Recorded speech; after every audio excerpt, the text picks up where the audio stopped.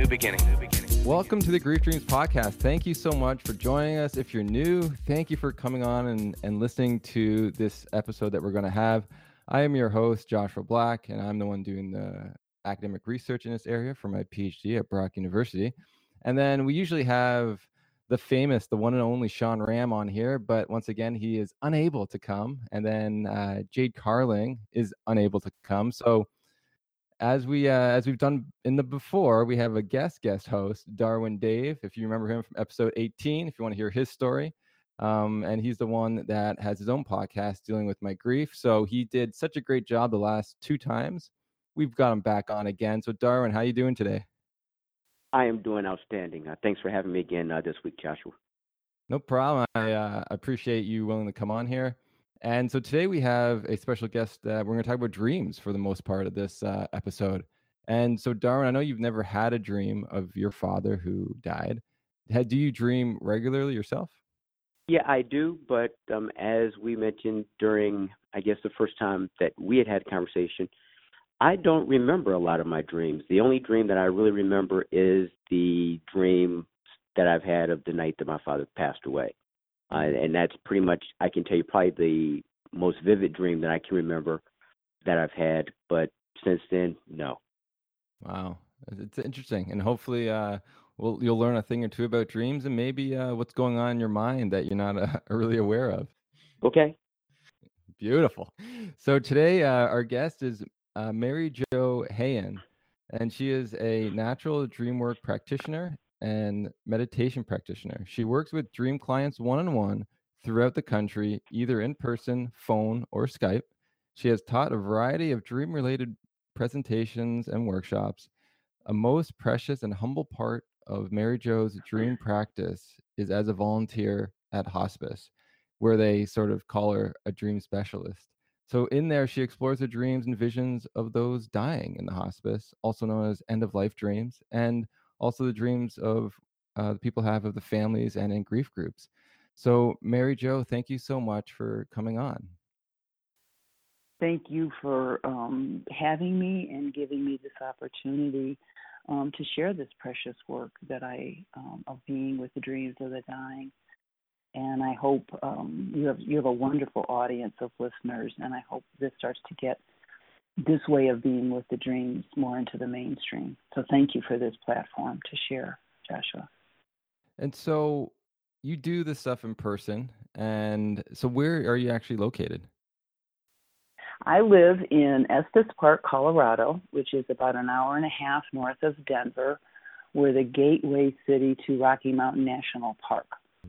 So it's an absolutely gorgeous part of the country with lots of beautiful nature and wildlife. And I was just actually saying to my dream teacher that it feels like a very archetypal town for me to live in, to be this close to nature and the world of dreams and the dying. So it's a tremendous time in my life right now that I recognize and appreciate. That's amazing. And yeah, like nature just came back from doing a talk in BC, and the mountains are just, there's something unreal. It's so totally different than anything I've seen before. It's so beautiful. And I would love to one day come out that way to see the mountains over there. So I know you had big news that you're just opening up an office. Yeah, thank you for mentioning that. Yes, so most of my clients have been and are around the country, and and that's one of the wonderful things with technology is I can work with people in Europe. I have clients on the East Coast, West Coast, Midwest, and we either meet on the phone or on Skype, and we work with their dreams.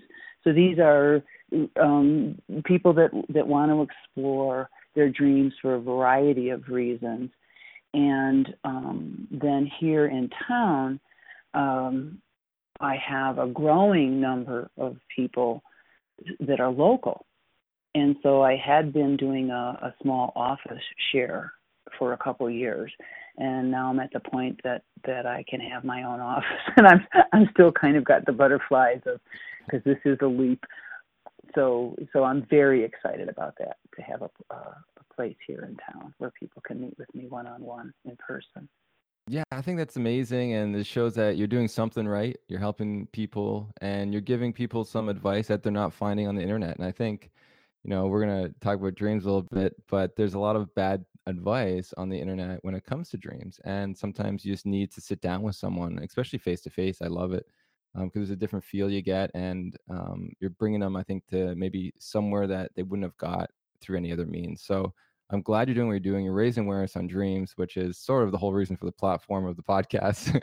And so Mhm. I'm really looking forward to seeing how you even got there. So the first question I have for you is, did you always have a love for dreams? Like, did you have like, because for me as a child, I was more like scared of dreams. I didn't really have that positive feel like I do now. But like for your life though, like did it come later in life or was it right off the bat? Well, and this may be feel like a deja vu for you so, because we started to talk about this. So I'm going to say that for many of us, that when we have a passion or a calling, we'll often use that line of "I've always loved this" or "I've always done this," and so I think many of us can say that, hopefully. And for me, with dreams, I have a dream that I remember, my first dream at age 4, that was still very vivid to me, very magical, and yet it took another 60 years, actually, when I was driving to go work with a local grief group on their dreams. The meaning in the dream came into me, and there was grief there, actually.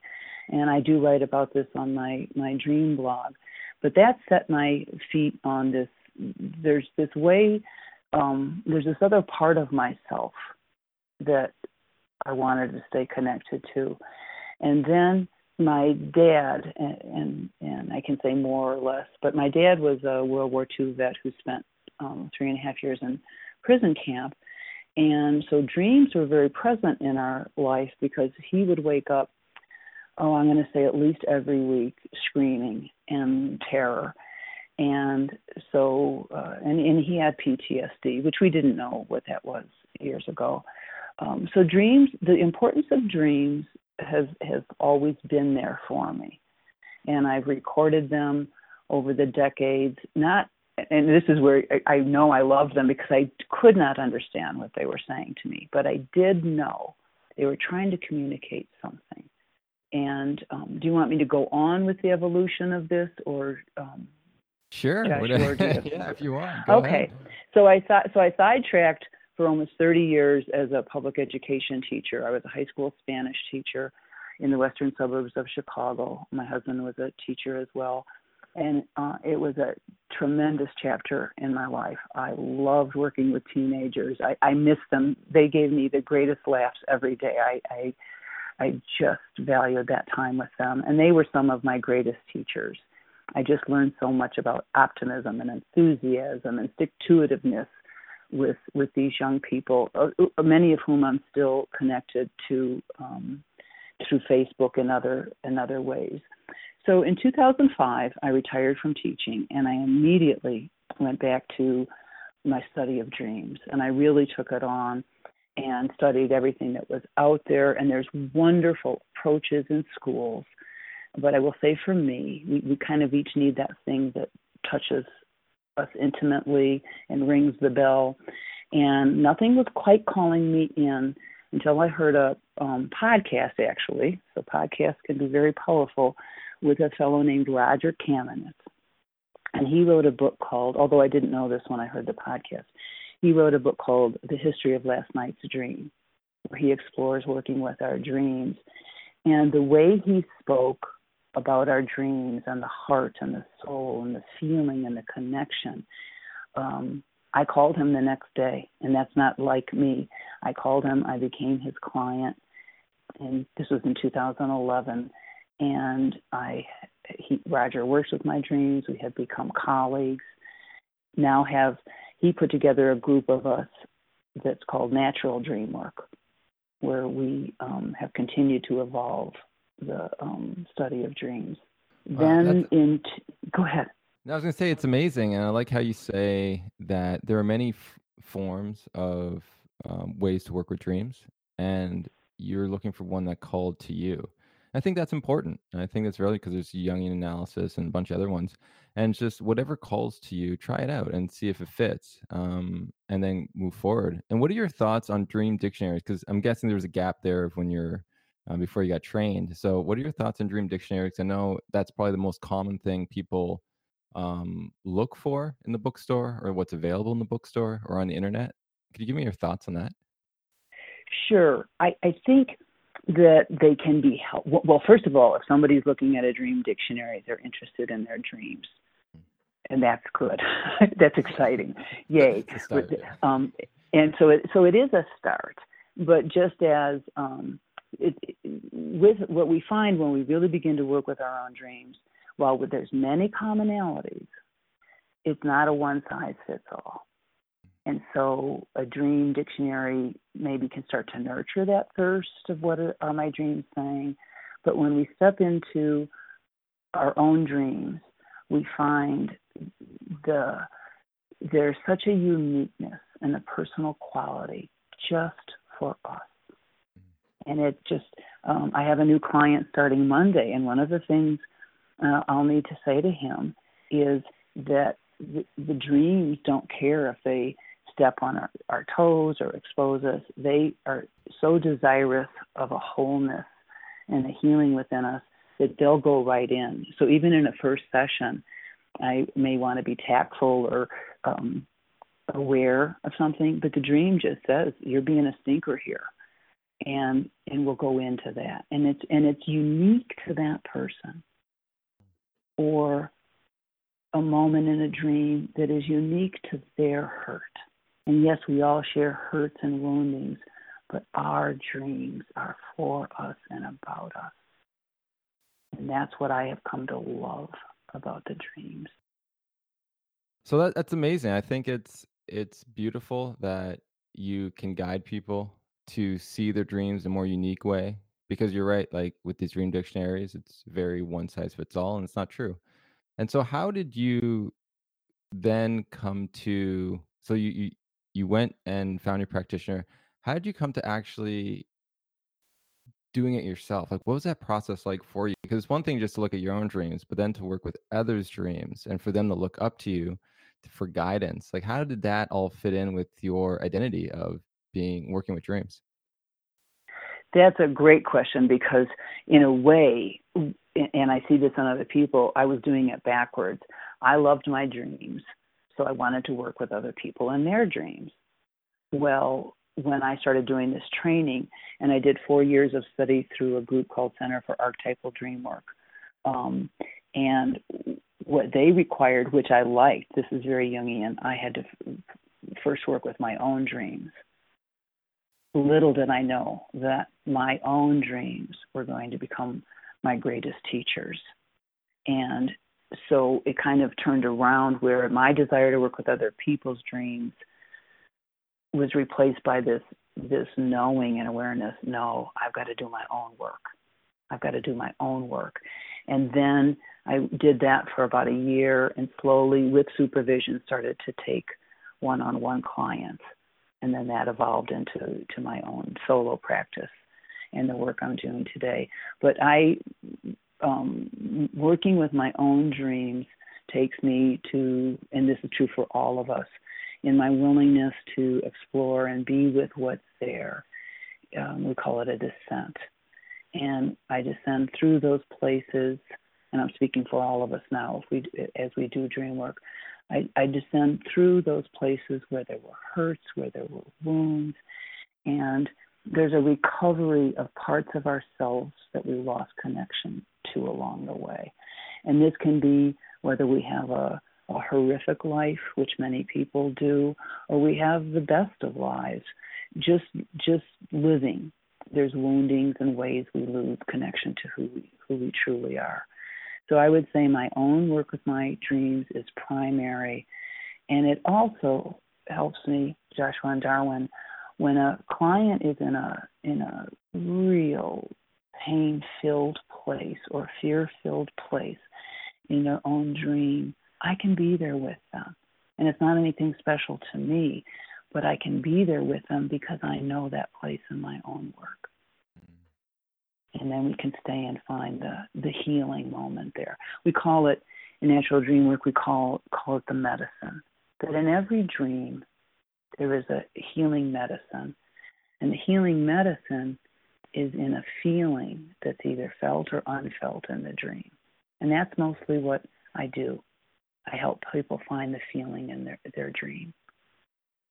And sometimes those feelings are wonderful. We know those dreams of exhilaration and excitement and connectedness. But also our dreams are filled with moments we turn away, we shut down, we get distracted. Because there's a feeling there that we're afraid to feel. So these feelings that you talk about, how do you help individuals determine whether the feelings behind these dreams are supposed to be positive or negative? I mean, if I'm not sure, how does one determine that? So there feelings, and when I say feelings, Darwin, I'm saying what I would say are core or essential feelings.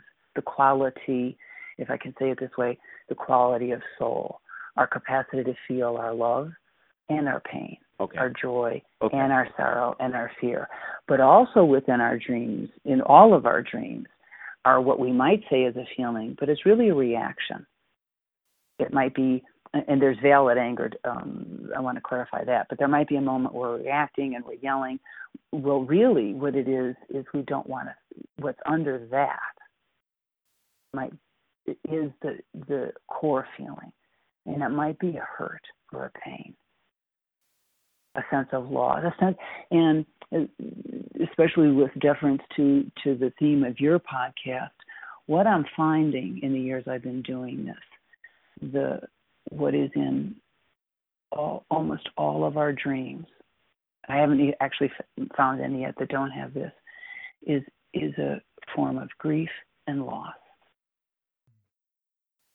That we grieve the loss of a loved one through death, but we also have a grief around places where we felt abandoned or unseen or neglected or abused, that there's grief under there.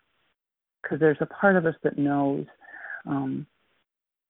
that we want to love, let me say it this way, we need to love and we need to be loved.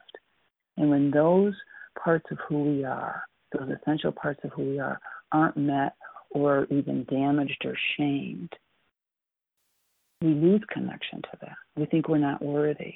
And the dreams come to us to bring us back to that place. And so first, in our dreams, we'll start to see these supportive characters. That there's parts in the dreams that are us, but there's other parts where I wrote a little dream primer called Who Are Those Guys? And those guys they come as inner teachers and support and help and slowly help us heal back into this knowing that we are worthy and we are loved. And then from there, we bring that part of ourselves into the world. We come into the world from a fullness and knowing we're loved. And that's what I want to bring hospice in here. So a little over 3 years ago, I called our local hospice and spoke with our chaplain, who's just an incredible woman. And she was immediately receptive to me coming into hospice and working with the families with their dreams and visions. And I will be forever grateful. You know, there's people along the way that meet us and things change. And so I'm now part of the hospice team. I went through all the hospice training. And so when someone comes on hospice, part of what they'll tell them is we also have a dream specialist that will work either with the hospice patient, the person that's dying, or the family members during that time. And that I do as volunteer work. And it's my privilege to do this because I was thinking about this morning, actually. I get to work with this place of grief with the hospice patients themselves, their dreams and visions. I get to work with the families before the death. So as the grief is starting to gear up.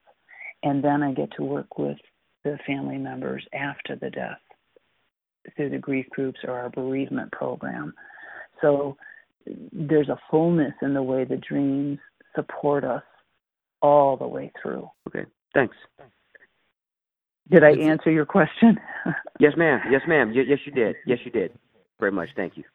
It's great. I'm glad you led into the work you're doing at hospice because I have questions about that. And the first one's about these end of life dreams. So the dreams that those who are dying are having. And you're working with these dreams. What are you finding? Is there common themes to the dream imagery and what you're discovering in the sense of the emotions for those who are dying? I think there's two ways I want to answer this, Joshua, and so I'm very glad you asked the question. One, and I'm going to still put it on hold, but my experience so far, 3 years into this, is that the dreams of the dying are not that much different than the dream you or I are going to have tonight. And that tells me that our dreams come to us at all ages and stages of our life, wanting this connection, wanting to be in conversation with us. In fact, that was probably one of my bigger surprises as I started to work with the dying was, wow, this is a dream I might have heard from a 32-year-old healthy client. So there's that element. What I would say as the death is getting really close, and by that I mean within a day or two or hours, there is a shift away from the way the dreams are bringing us these images and ways of healing in our life, and the dream shifts to more I'll call it the crossroads, the crossing of the threshold. A recent patient, I was scheduled to go see him later in the afternoon, and we had been working his dreams. And in his dreams, up until this point, had come fear, loss of balance, and that was present, one, approaching death, but two, also in his life. But I got a text from his wife and said, could you come over now, because he just had a dream, and the dream was, I have one more river to cross. And so when I got over there, he had lost his capacity to speak. So I'm so glad we had that dream. So this is where meditation is a tremendous support for me and the people that I'm with, because then I did a guided imagery with him of crossing the river, and that there was a boatman with a capital B who knew how to cross that river, and that he didn't have to be in charge anymore. And I write about, and again, I don't want to take the podcast time here, but it was, I write about that and how I deepen this imagery for him. And after I did the imagery, he started to mouth something, and I couldn't understand at first. And then finally I heard him say, I feel the love. And he died a few hours later. And I am so grateful, one, for, again, I'll say the meditation training I've had, because I knew how to take that image and make it into a guided imagery. And in the way we work with dreams and natural dream work is we say, our dreams, we don't work with them as symbols. They're images that carry feelings. And so all I had was the image of one more river to cross. And I knew there was a feeling there. And I was able to get to it. I felt it as we were doing it, and I knew that he did. That's pretty amazing in a sense, because when I hear that, it's like you helped someone surrender to the process and to what is. Yeah. And we fight life so much. I think that is just a beautiful moment where he could feel love. He could feel that love because he wasn't fighting life. He was actually being a part of life. And that's just amazing. I'm glad you're doing that work, because you're helping people in that transition, and how difficult that can be. I can't imagine. I've never sat with anyone dying yet. Darwin, have you ever sat with anyone dying? I have. I had a very close uncle of mine, not my uncle who recently passed away, but one prior to that, about maybe 15, 20 years ago. And at the moment that I was with him, I did not know that he was dying. But when I think about it, as you go back and play things in your mind, I should have known through visual cues that he was giving me that life was short. And as you just sit, and as Mary Jo mentioned before, he didn't say anything, couldn't talk, but just in the way that he held my hand and just the way he looked at me. And just to say, I've got, as she mentioned, one more river to cross. It was sort of an amazing feeling to know that you were able to spend your last minutes with someone, and it was a very peaceful and loving thing. My question to you, Mary Jo, and even you, Joshua, as one who's never had dreams, when you say that they have dreams like everybody else dreams, if I'm having a dream that I've got one more, in this case, one more river to cross, in terms of feelings, are there feelings of thankfulness that my journey is over, or is there a feeling of fear that I'm about to die, or is it a mixture of both? Well, and I'll use this client because your question, Darwin, just absolutely unfolds here with him. So I was with him starting about 2 weeks before he died, and so the dreams were dreams where he was losing his balance. There was a lot of fear, and this was a man who had tremendous control in his life. He was the guy that ran things, that made decisions, the decision maker, and all this was being taken away from him. And on one of the visits, he said to me, he said, it's almost like deathbed confessionals, and he said, I tell people I'm not afraid to die, but I am. And so that acknowledgement of him, that opening to his fear, helps him name it. I get the privilege of being there with him, to be with him in his fear. And so that's one thing. I don't say, oh, don't feel afraid or this or that. No, we actually, I would deepen that. Well, go ahead and take a breath into your fear. Just go ahead and take a breath into your fear. And in that moment where it's honored, it's acknowledged, things start to loosen a little bit. And his dreams did start to change, where he was starting to feel a little bit of the support, and then the one more river to cross. And Darwin, I do want to go back. I don't want to forget when you said you held your uncle's hand, how potent and important that is in that moment. And you said something like, I should have known, and that's kind of a way we can be harsh with ourselves. But I want to say to you, what I was hearing was in you holding his hand, and there wasn't it was a wordless place because he couldn't speak. But we may not know even though I'm a dream work practitioner, I include myself in this. When we're with another person in this place, and we're listening, and we're there, and we're present, we may not know what's happening, but something is happening. We can trust that. So there was something in your holding your uncle's hand that helped him cross that threshold and take that step. There's that place of love and support. So please know that about yourself. Thank you. I'm curious because you sit with the dying so much, and their dreams reflect that transition to death. Do you think like the body knows that when death is approaching, or the soul, or whatever? Because you hear these stories of people having these dreams, or the deceased will come and reassure them that it's okay to cross over. And then Darwin, you said like there's this knowing that your uncle was squeezing your hand, that he was dying. Do you think people have this ability, or the body knows in some way? You're saying of your own death? Yeah. So the people sometimes people say like they got these signs from the deceased as if they knew they were dying. And so your dreams. Well, and that might be where, and correct me if I didn't understand your question right, Joshua.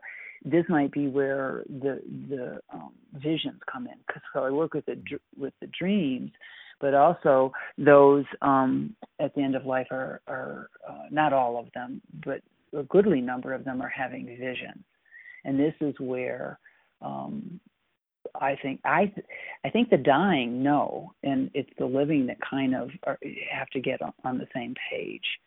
I think are there people that really struggle to the end? Sure, but there is a point, and I would say maybe in the last few months, the last few weeks or days, something's happening because there's a real readiness on the part of the person dying. And I'm glad you asked this, because I'm realizing, because this is part of the problem that we want to learn about when we're with the dreams of the dying, is they may not tell anyone. Maybe they've had a visitation and they're ready. They got their bags packed and they're ready to go, but they don't share that. But that's what I see with the visions, is this as I did with the crossing the river, last river to cross, was I took them to this place where those on this shore, and this isn't my own image, I read this years ago, those on this shore are grieving and feeling their loss of this love. But as the boatman was taking him across the river, that the other shore was setting up a cry of joy that here he comes, here he comes. And I sense, and I am aware of this, that the dying, let me put it this way, when I'm in the room with someone very near death, we're not the only two people in the room, and I know that. There's moments where there will be a fixed gaze just behind me, and I think there's a presence there. That's what I'm trusting. Sometimes they'll mention it. I had a delightful moment with a woman the day before she died, where I was just getting ready to leave, and I said, "Do you need anything before I go?" And she said, and she was sitting up, she said, "No, I'll just ask her." And she pointed to an empty chair next to me. And I sat right back down, and I wanted to know about who this was. And she said, "She's wonderful." She didn't really know her. She kind of looked familiar. She said, "But she's here for me." And so I think there's all this going on, that if we can be in conversation with our dying about it, where they know it's safe, where they're not being told, "Oh, it's just a dream," because they know it's not just a dream.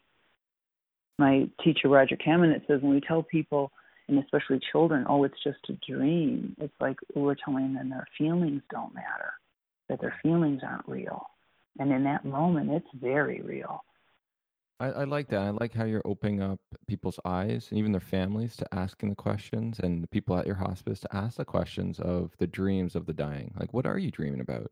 Because a lot of times or like, are you seeing anything or whatnot? Just because you said like they can hold back talking about it due to a number of different fears or different things. And you see that same thing with the bereaved of talking about these dreams. So I think it's amazing what you're doing over there, and hopefully it spreads to more hospices and more families that sit with their own dying loved ones. So I want to actually move the conversation a little forward and to talk about your grief a little bit. And you mentioned a little bit about your dad was a World War II vet. Can you speak more about his relationship with these trauma dreams, and then maybe your grief if he's the one that passed? Yes.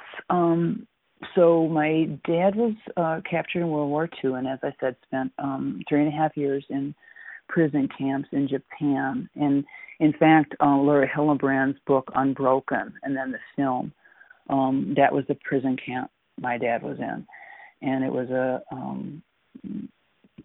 tough prison camp. And so he came out of that. And again, we didn't know what PTSD was. I just knew my dad was struggling with something. But he died at 86, so he lived a good long time after that. So I don't know that there's grief in the sense of he shouldn't have died, that kind of thing. I would say that what comes up in my dreams around grief is what I was saying earlier, and that's the places where we lost connection to the parts of ourselves that are the childlike joy or excitement or vulnerability. So many of us lose our capacity to be vulnerable. And our dreams take us back to those places. And yes, they show us the historical reasons why that happened. But in that moment when we realize we lost that, we lost connection to that, there's grief. What's beautiful in the dreams is there's also a way that can be repaired and recovered, because those are the essential core, and I'll even say eternal qualities of who we are. I didn't get to spend as much time with my dad as I would have when he was alive, and I would say there's grief around that. He emerged from prison camp as, and I've said this before, one of the kindest, gentlest, funniest men I've ever known. And one of my most precious dreams that I had several years, it was actually after I began dream work and several years after he died. My dad was just a man of faith. He didn't proselytize. It was just a very personal relationship with him. And in prison camp, he learned, I don't know if it was him or a fellow prisoner, but they called God Davy. And so growing up, my dad would refer to God as Davy. And so if I'd say, Dad, I'm struggling with this or that, and he'd say, go ask Davy. He'll know what to do. Or he would go out for a walk, and he'd say, I'm going to go talk to Davy. I got to talk to Davy, which I can feel the tears rising, and I think when tears rise, there is some grief there. But my dad gave me this very personal way to be in connection with the divine and what is the deepest and truest in us. And so I had a dream, as I was saying, where I was climbing down this rock cliff towards some teenagers and all that beautiful teen energy on a ocean shore, and it was getting really hard to climb down. And there was a fellow there that I know but was much younger in the dream, and I said to him, hey, Davy, can you help me? And when we worked the dream, Roger said, the fellow's name is David, and he said, do you call him Davy? And I said, no. And he said, well, who's Davy? And then it was my dad's word for God.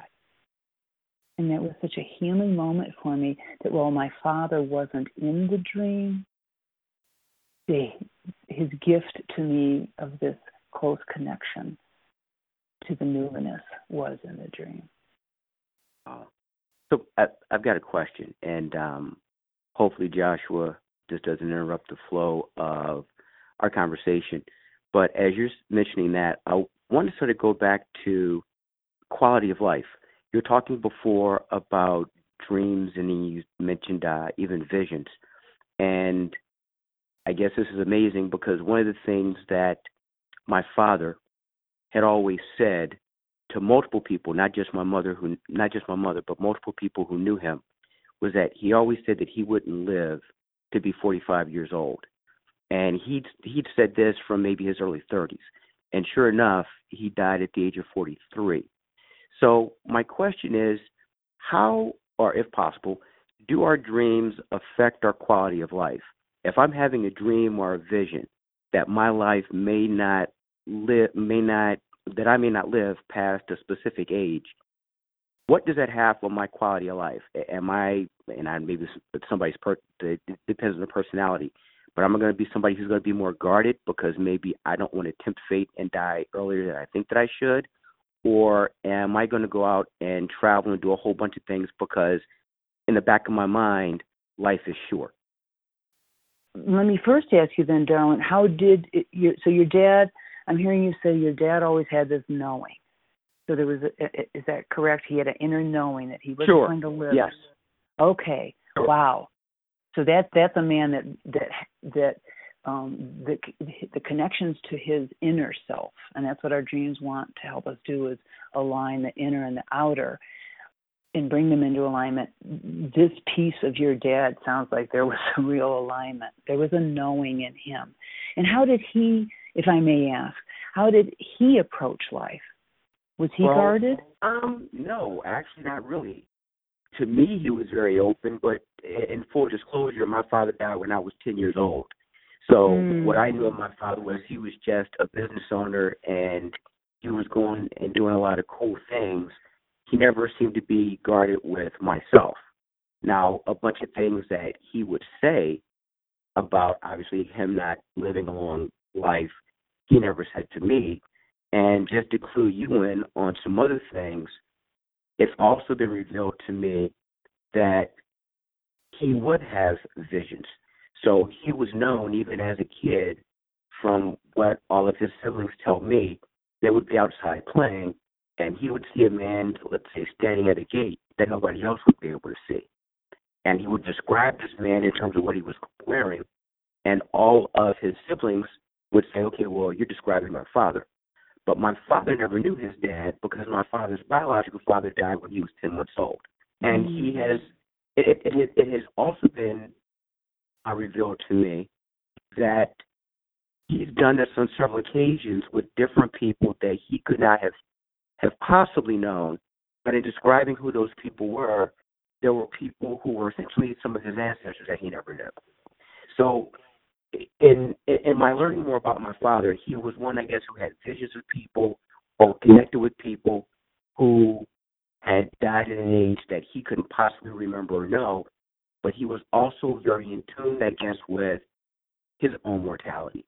So when I hear you talk about dreams and even the visions, it's now sort of amazing to me to hear you say that, because I'm starting to put the dots together with my dad from what I've heard, and just listening to you talk about this, I'm just trying to figure out, okay, well, what kind of quality of life could he possibly have had if he knew that, I guess, one day he was going to die. And it was one of those things where my father was shot and killed, he was murdered. So it wasn't like he had an illness that put some type of clock on his life. So it wasn't like he had cancer and he knew, okay, well, 6 months to a year, I'm going to die. It's basically, I know I'm going to die before 45, and then one day in April, guys walk into a store and they shoot him dead. So it wasn't like he saw it coming or he predicted it coming. He just knew something was going to happen. Your father, I'm just very touched by what you're saying. I'm very touched by it because I think what I'm hearing is a man who, as I was saying a moment ago, the inner and the outer were in alignment, more in alignment than most of us are. And I want to say that even in a more beautiful way, that your father was still ensouled. And when we're ensouled, when we're in our soul, what our day-to-dayness of who we are may say, well, that's a miracle, or that's an oddity, an anomaly. When really, when we're in our soul, all of these worlds are more connected. And so your dad really, if I can say it this way, it's, for many of us, there's a definite line between the worlds. For your dad, the line was not only blurred, he was living in both worlds. And it's really quite exquisite what you're sharing. It's very touching. And I'm sorry, Joshua. I didn't mean to hijack your podcast, Joshua. It's why you're here. When you mentioned that, it's like, okay, well, I got to ask some questions. So I'm sorry.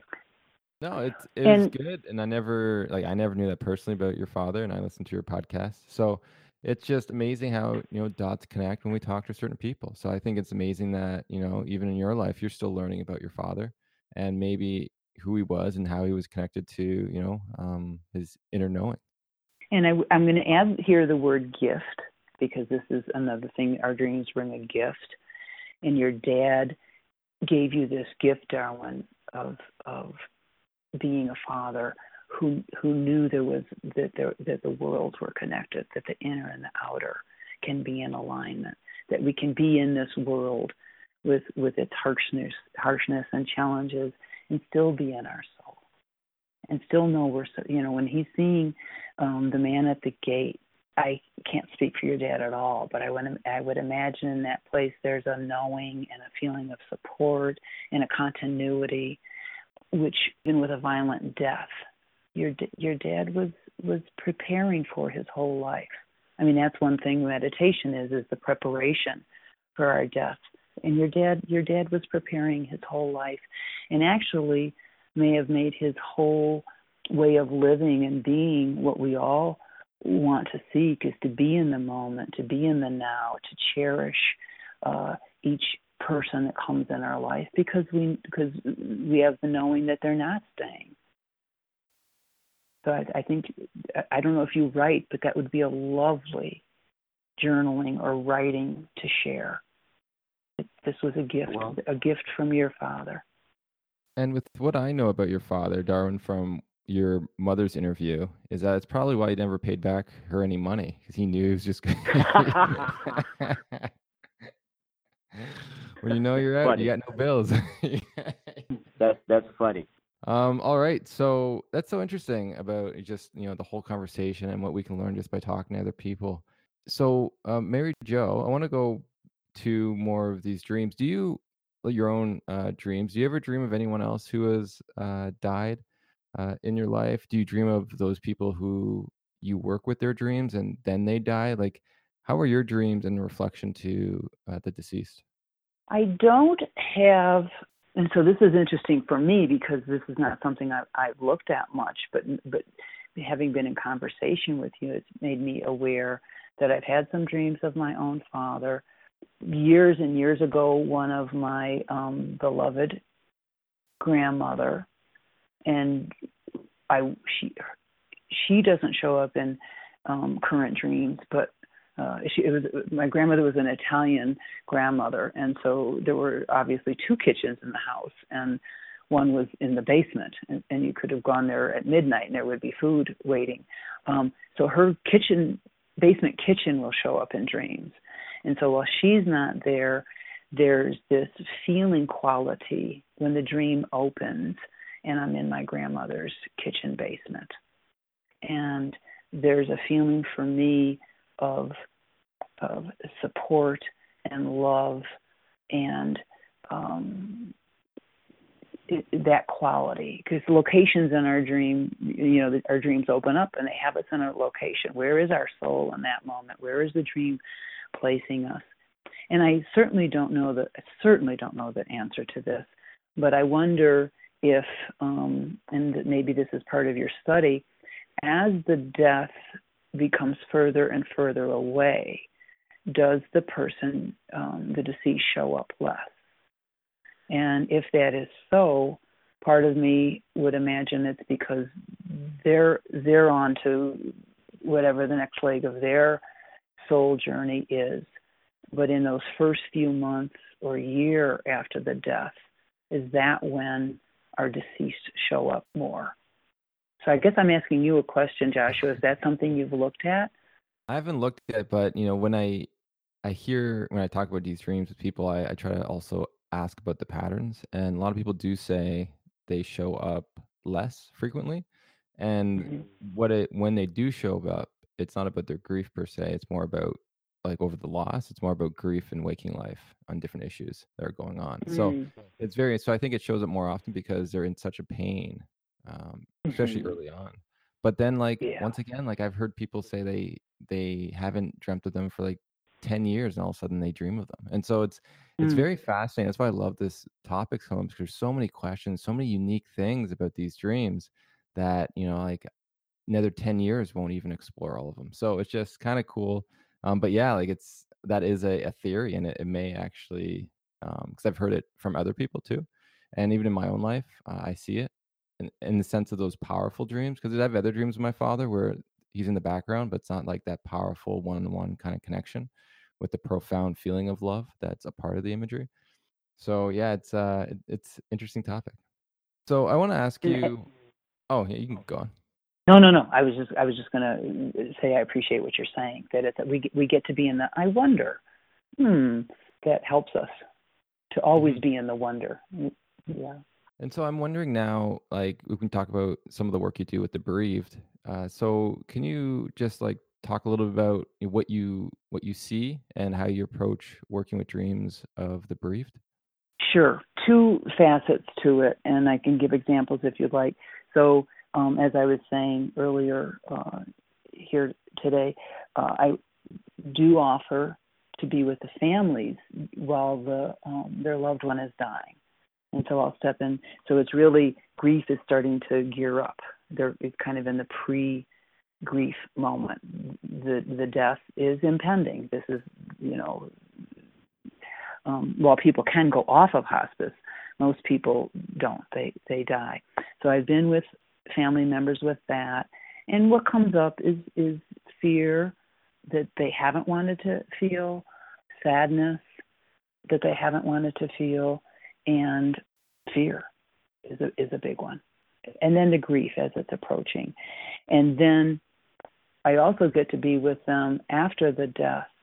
And there's those dreams, as you share and your listeners share, where there's the visitation, where the person comes back looking healthy and whole. And so I step into those dreams as well. And one I'd like to share, if I may. This was last week. I also supervise the work of practitioners that are new and building their clientele, and I still work with them as a mentor. So before they go into the dreams of their clients, they'll meet with me, and we'll talk about how, open up this part of the dream. Here's a question that would help. Well, and I had permission to share this, but I want to make sure I take any identifiers out. So last week we looked at 3 dreams of a client, and then the third dream was her deceased husband of 5 years ago. So and dreams come, so when I work with a client, I'm kind of looking at a dream set, what happened in the interim between session, because those dreams often rhyme. There'll be something in each dream that rhymes with something in the next dream. So in the 3 dream set, the first dream was a relative was very excited about an upcoming trip and planning, and the dreamer was there questioning how they were doing everything, worrying about it, kind of almost projecting their own worry onto this adventure. And by the end of the dream, the relative had lost all joy of the trip. It was just, it flattened it. The next dream, they were with another person who was showing them this new creative project they were developing, and the dreamer said, well, I have a better idea, and said what she wanted. Again, the dream just got flattened, the person's enthusiasm. So then came the third dream with her husband. And my first read of it, I thought it was unusual because her husband was rearranging some furniture in a space that was hers, not his. And while she liked the furniture, she didn't like where he was putting it. And so she said, I don't like it like that. I want it like this. And he said to her, he goes, no, it's good. And she got furious with him and angry that her needs weren't being met and all that. So that kind of threw me at first. And that's why I say when the dreams rhyme, and then it hit me like, oh, here comes her deceased husband to show her what it is she's doing with other people. And in that moment, and so that's how the practitioner worked it, in that moment she got it. What she thinks is a great idea, her way, and how she imposes that on other people. Her husband came. And to me, I'll go back to the word gift. He gave her this gift. This is what it feels like when people don't listen to your needs and wants. And she recognized that in herself. And so it brings this inner world of the dream into an outer awareness of how have I learned to be in the world. It doesn't mean she's a bad person, but it's a broken place in her that learned I better control, I better give ideas, and there's a way to feel more safe in the world. So for me, it was an unusual dream of the deceased because it looked like he was just disregarding her. And then as we opened the dream up, that is what it was. He was teaching her something. What a gift of love. Wow, that's powerful. Yeah, it's amazing. And thank you for showcasing how dreams can have an overall theme if you look at them in concession rather than just one alone. But that's amazing. You give that gift to her and allow her to understand her dreams in a new way. And hopefully that allows her to be more aware of her behavior and work on sort of her power struggle and what she needed to do and why she needs to do that. And so, just to wrap up the podcast, is there any other advice you could give to those people who are bereaved that are dreaming? Yes, our dreams are challenging, scary, wonderful, the whole catastrophe. And if we can start to be open to and willing to, and when I say that, that's not easy, to start to explore them, to start to, and it takes time to build trust, but to start to develop the trust that they really are coming to us with this great desire for us to be in our wholeness, in our connection to our inner self, our outer self, to each other, to touch into and heal all of our ways of being in relationship. And it's not easy work. It's brave work. As I said earlier, our dreams will go right in and pinch the ego, and it hurts. But if we can take that pinch, what's under there is this gorgeousness of who we are in our true selves. And so I would say this kind of rolls into, if I can make this offer, I always offer a first dream session with me for free, because as you've heard in our discussion today, this is an intense way of going into the dream. It can open up a lot. And so I always offer a first session free so people can say, okay, no commitment here, I'm just going to try this, and then make a decision if they want to work with their dreams in the way we do with natural dream work. And so I can, unless it might be on your website, but I could give my website and put that offer out there for your listeners.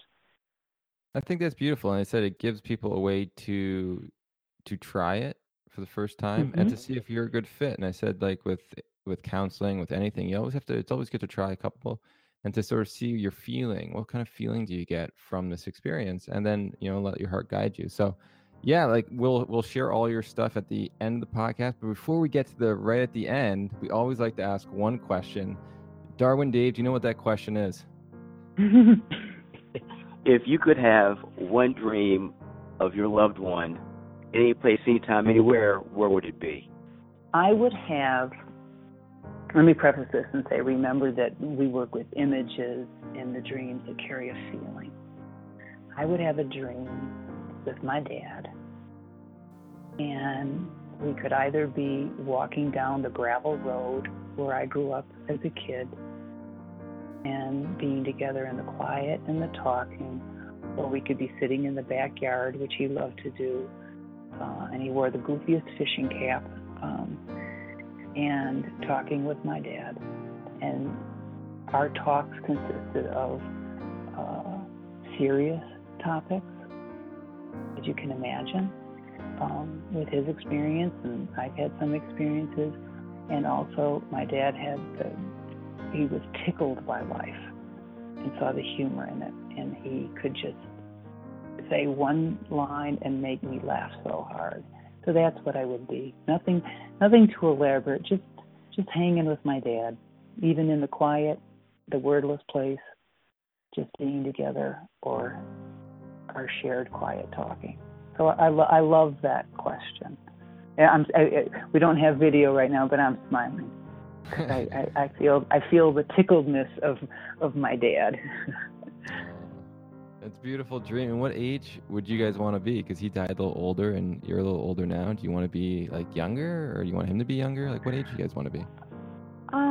I don't know that it matters as much to me, but I would say when I see him in my mind's eye, I probably see him in his 40s, and that would put me. I'm trying to do the math here. He was 25 when I was born. Can't do the math. Don't ask me. So 20s or 30s, that's fine. Yeah. Okay. 15, that's cool. Yeah. we both shared the same kind of goofy sense of humor. We got each other. So yeah, right. I've got a big. You can hear the smile in my voice right now. Yeah.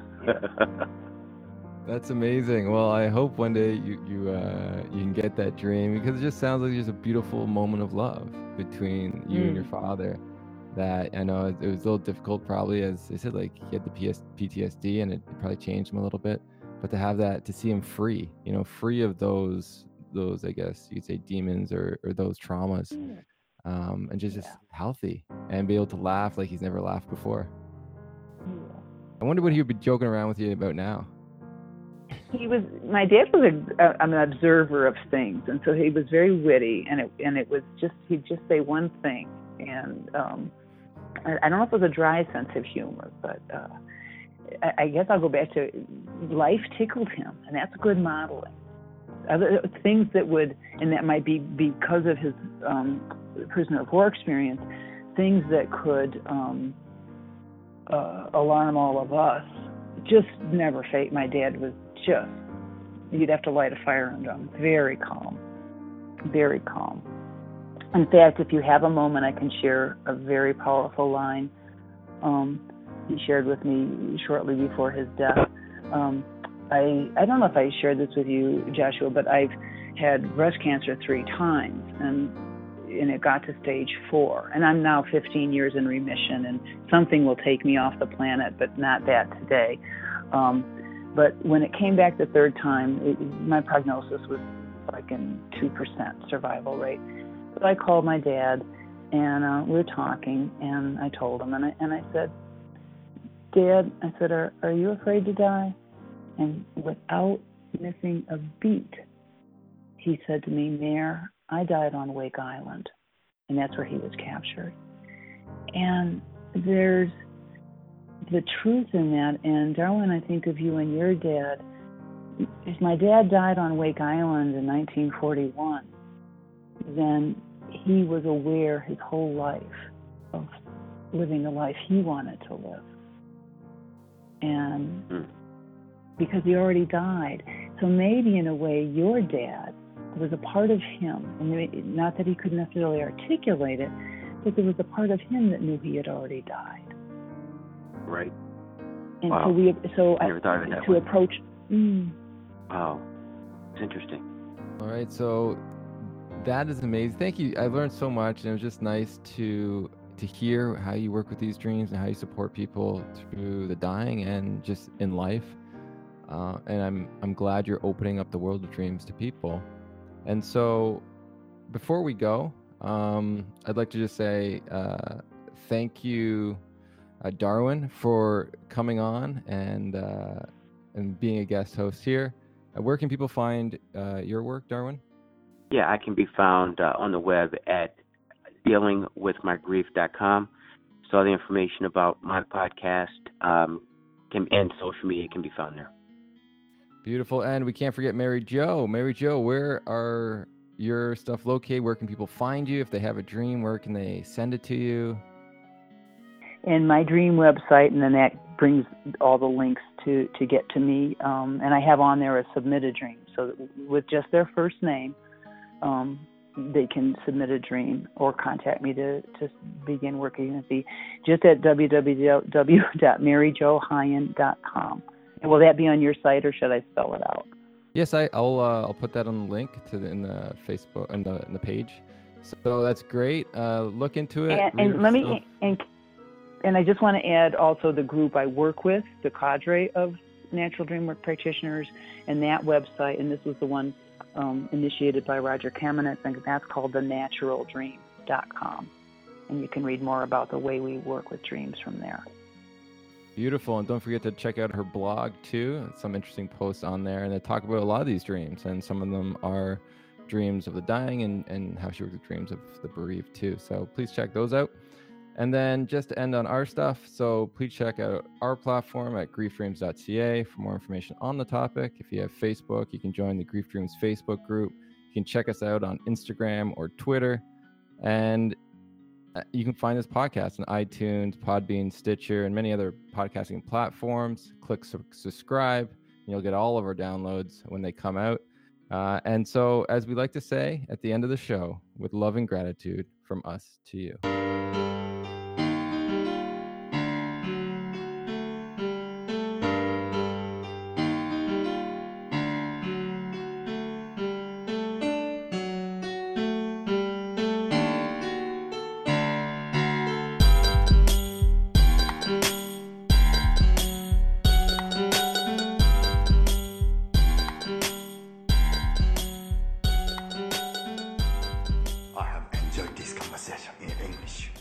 I have questions.